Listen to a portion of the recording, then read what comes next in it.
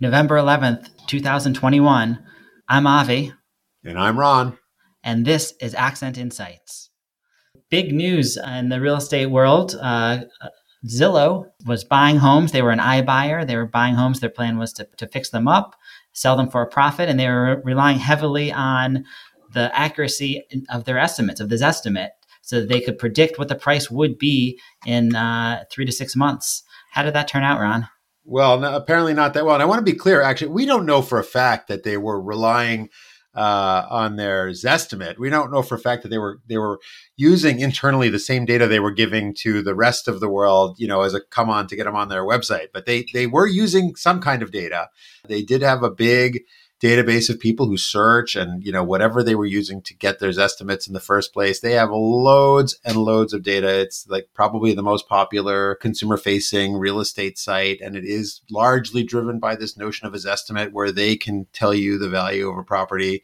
So whether they use that alone or some Zestimate Plus internally, they, as Avi said, got into the business of buying homes. They bought thousands of them. Put big money behind this. And then, of course, the news a few weeks ago, Zillow's going to pause their buying until they can clear some of their inventory.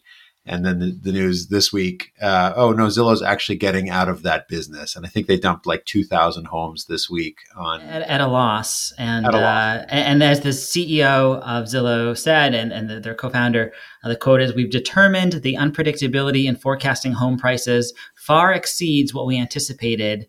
So that's an interesting quote. They've been doing this estimate since I think 2006, and they've been, at least since 2006, and they've been sort of promoting this, and people rely on this number wrongly. Rely on this number, and this wasn't in a market like Boston where every home is different. They were launching this experiment where they're putting their own money where their mouth was in cities where it's a little bit more cookie cutter, like Phoenix, where there's lots of houses, lots of comps. Lots of data, and the data is extensive of what they have. They also have teams of PhD data scientists. So I think sort of the takeaway here, and what we're going to talk about, and we can talk about Zillow a little bit more, but sort of the takeaway here is pricing is hard, and that's a big part of what we do. Right. No. So we are in full agreement with the CEO of Zillow. Pricing is hard, and when probably what he and his company should have done is gotten some very seasoned local real estate agents and brokers to help them with the pricing, because the hubris of what they were doing. I mean, it is interesting, right? Because we, for a long time, we struggle with that Zestimate in a way, because people come to us and say, oh, you gave me a competitive market analysis with lots of data and analysis, and you're recommending a number, but Zillow said my house is worth, that number times, 1.25 or something. Or sometimes buyers come and say, Zillow said it's less. It's very hard to deal with this notion of Zillow's not that accurate in our market. My assumption was always they must be more accurate in a market like Phoenix, where lots of houses look exactly the same, a few blocks over, and you have much more perfect comps. But, even there, as Avi said, it's harder than it looks. So we were talking about this earlier before we started recording, and pricing is so tricky. When we do a market analysis for people, we look at the comps. We like to find the most recent comps we can, and my kids have heard this so many times. They will tell you, who sets the price? The market sets the price, not the seller. And it's a little bit of a broken record, but it's not really that there is a market price. I think that there is a market price range. And I like to think of it as like a fuzzy dot, and our goal is to get you toward the upper end of that dot and not at sort of the bottom end of that dot. And when we talk about pricing strategy, it's all about, getting you into that upper range. I think that's right. And that's why pricing right is so important. Whether you're in a buyer's market or a seller's market, or a balanced market, you might have different strategies for how to achieve that. But we get interesting data here too that's very specific to our local market. In terms of the fuzzy dot, it really comes down to the advice we give our buyers when putting in an offer is, this is what it's worth to you. And that should inform your offer. And to the sellers, it's the aggregate of each person saying, this is what it's worth to me. And sometimes we have listings that will get 10 plus offers. And those are interesting for the data that it reveals about how different people will value the same property. It's So, true. yeah. But before we talk about that, I want to say, like, some of what you're saying is, the result of people's experience, right? There are people who've been bid out a bunch of times. We always know who's sort of new to the market. Those are the people who are like, oh, I'd like to pay a little bit less. In our market, it's competitive, and that usually doesn't work. I mean, sometimes you wind up with a good confluence of factors, good timing, and maybe you can get there. But in a competitive situation, when you have people who've been bid out, they're the ones who have figured out, like, what we always say, go to the limit of your comfort zone. And as Avi said, what's it worth to you? Like, how will you feel the next day, right? Will you feel disappointed that you didn't give a little bit more money that you had, or will you feel upset that you paid too much, right? You want to find that edge of indifference and wind up there. But some of that is influenced by what else is on the market, right? I mean, some of it is influenced by what has happened in the past, and people are pretty smart in our market. They know what things are worth. But, I've had situations where I've recommended, I have a condo under agreement now on Parkvale. And, I told my sellers, look, this is where I think you're going to be range wise, and this is where I think we're going to end up. But I don't want to price it for you until I see what else is on the market that week, because that will also influence how people see the value of your offering. Absolutely. And it's local in geography, also local temporally. In time, right. In time, the specific week at a very tactical level, and also the season. How you view a 3-bedroom in November is different than how you'd view a 3-bedroom in April, and it's also different from how you'd view a 2-bedroom in those same time periods. Real estate is a very local item, both geographically and temporally. Right. And with respect to, what does the competition look like? There's competition among the buyers for a hot property, but sometimes the properties are competing for the buyers themselves. And when that happens, that can work out great if you're a buyer. And it can work out not that great if you're a seller, unless you play it just right. You've got to think fourth dimensionally, Marty. Exactly, Doc. Yeah, I mean, when we put this unit on Parkvale, I had 2 comps around the corner. Basically, I had one half a block away. Mine was a 3-bedroom, 2-bath with a parking spot. I had a 3-bedroom, 2-bath that was a little bit bigger, half a block away with no parking. It was on paper bigger, but it read not that different than mine.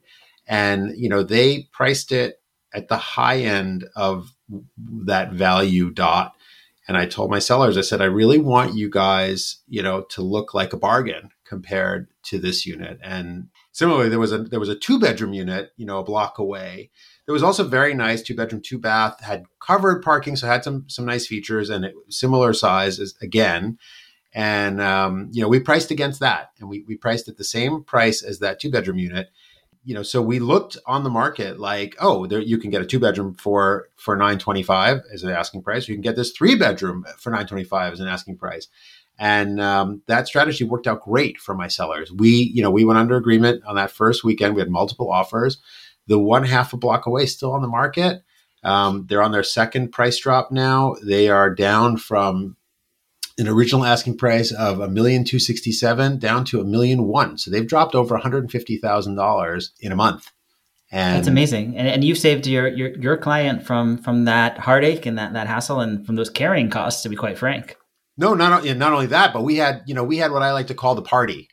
We underprice and we get excitement, and people come in and bid up over your asking price. I call that the party. Now it's a party, right? And then we go in and we ask for our best and final offer, and people think about, really, what's this worth to me?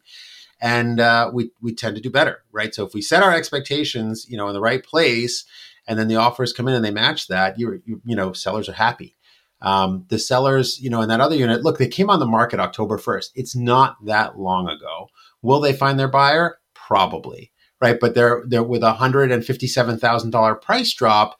They're constantly having to readjust their expectations, and they're going to wind up at the lower end of that fuzzy dot because they didn't think about underpricing, because they didn't think about the rest of the market at that time. It's not as simple as it seems. You take nice photos, yes. You stage it, yes. But the pricing and the timing and how those two things relate to each other, very important. Yeah, absolutely. Back to the pricing as well of sort of what's the distribution of how that looks. We've had a bunch of parties. I guess this is the safest kind of party to have in the COVID times. But we've seen sort of this pattern time and time again when we have these sort of party listings where we price it well, we get a lot of excitement, we get a lot of people, and you get a distribution of what those prices look like. And how do we get to that top of the dot? So in the case where someone overprices, it sort of sits, and there could be various reasons. But an example that you gave, yours was a very similar one that with the right pricing got the party and went above. So that other one probably could have had the party. It probably could have. Yeah, it probably could have. So it wasn't a problem with the category; it was a problem with the marketing and the pricing with the other one. And they're your clients were lucky to have you and your advice. But what I want to talk about next is what's the distribution of offers when we do have the party. What I've seen is usually, so let's say out of a group of 10 offers, I see usually like one or two that are going to be at the asking price or possibly even slightly below. These inevitably have discount brokerage attached to them. Then there's going to be, I'd say, 4 or 5 that are, say, one standard deviation above in price. And so, for a listing that's, say, listed at $1 million, let's say that there's 4 or 5 are going to be around, $1,040,000, $1,050,000.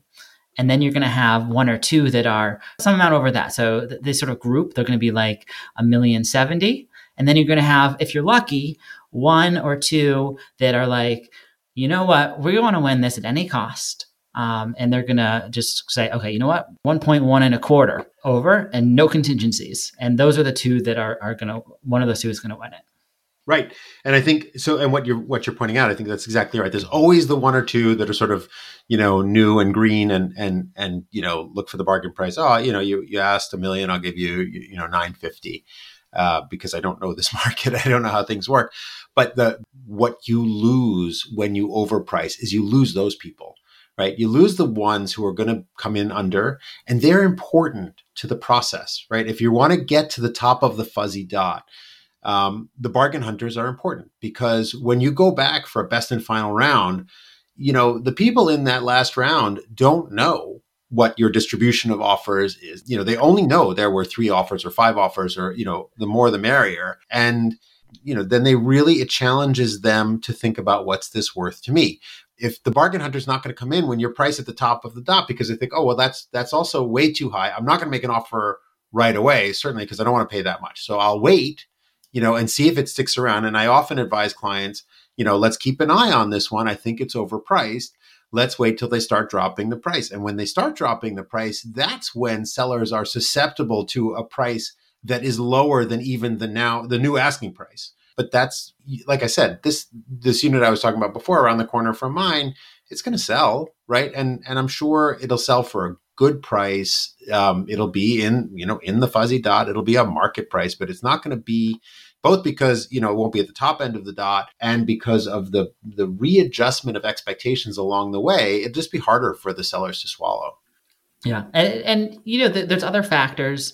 It's hard to always know what's going on because there's what's in the mind of the seller. There's competing advice that they have. You don't know their situation as well. Some people have a situation of, we want to sell this right away and we'll do what it takes. Other people have, we're not in a rush.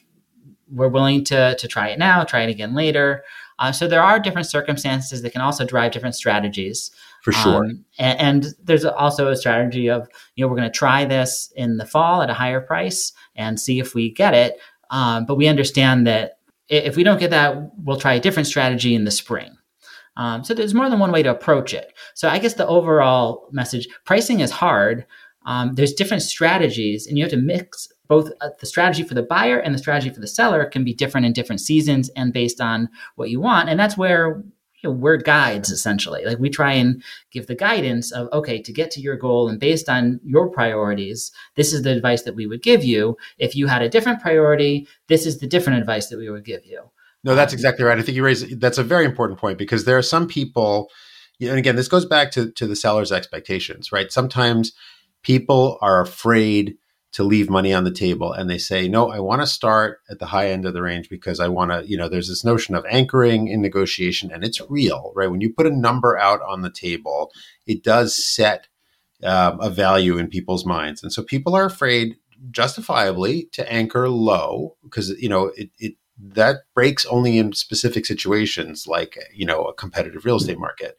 But so I've had clients who I've given the advice. I said, this is where I think we're going to end up. And this is how I think we're going to get there.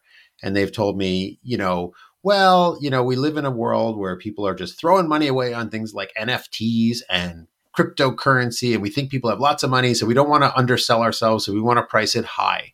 And I've told that's fine. It's your home. It's your strategy. We can price it high and then we can sort of float it down gently, and find that market price. And almost to a property when that happens, we wind up pretty close to where I said we're going to be. But I don't fault those sellers for doing it that way because that's the only way they're going to be happy with the outcome, right? In other words, if a seller knows they're underpricing and gets a great offer, but feels like, if we had only priced it higher, maybe we could have done better, then they're disappointed anyway. So you have to be sensitive to how the seller wants to play this, as you say. And, my sellers are generally happy that, we tested the market at a certain price and we brought it down little by little till we found our market price. And if that is in line with their priorities and their timeline, that's great.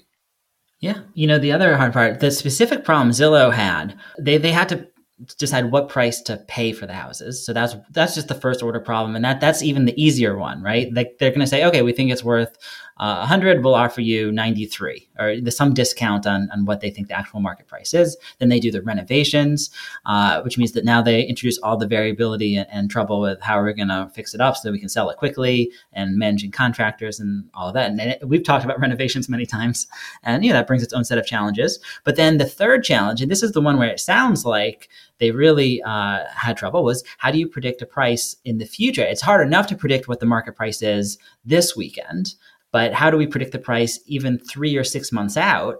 That's a whole new problem. And that's it's just a one quarter. When the market's going up, everyone looks like a hero, right? Like you know someone that bought something, and we've all know people like this who say, "Oh, I bought Bitcoin in 2010." And like, great, good for you. Yeah, you're a genius.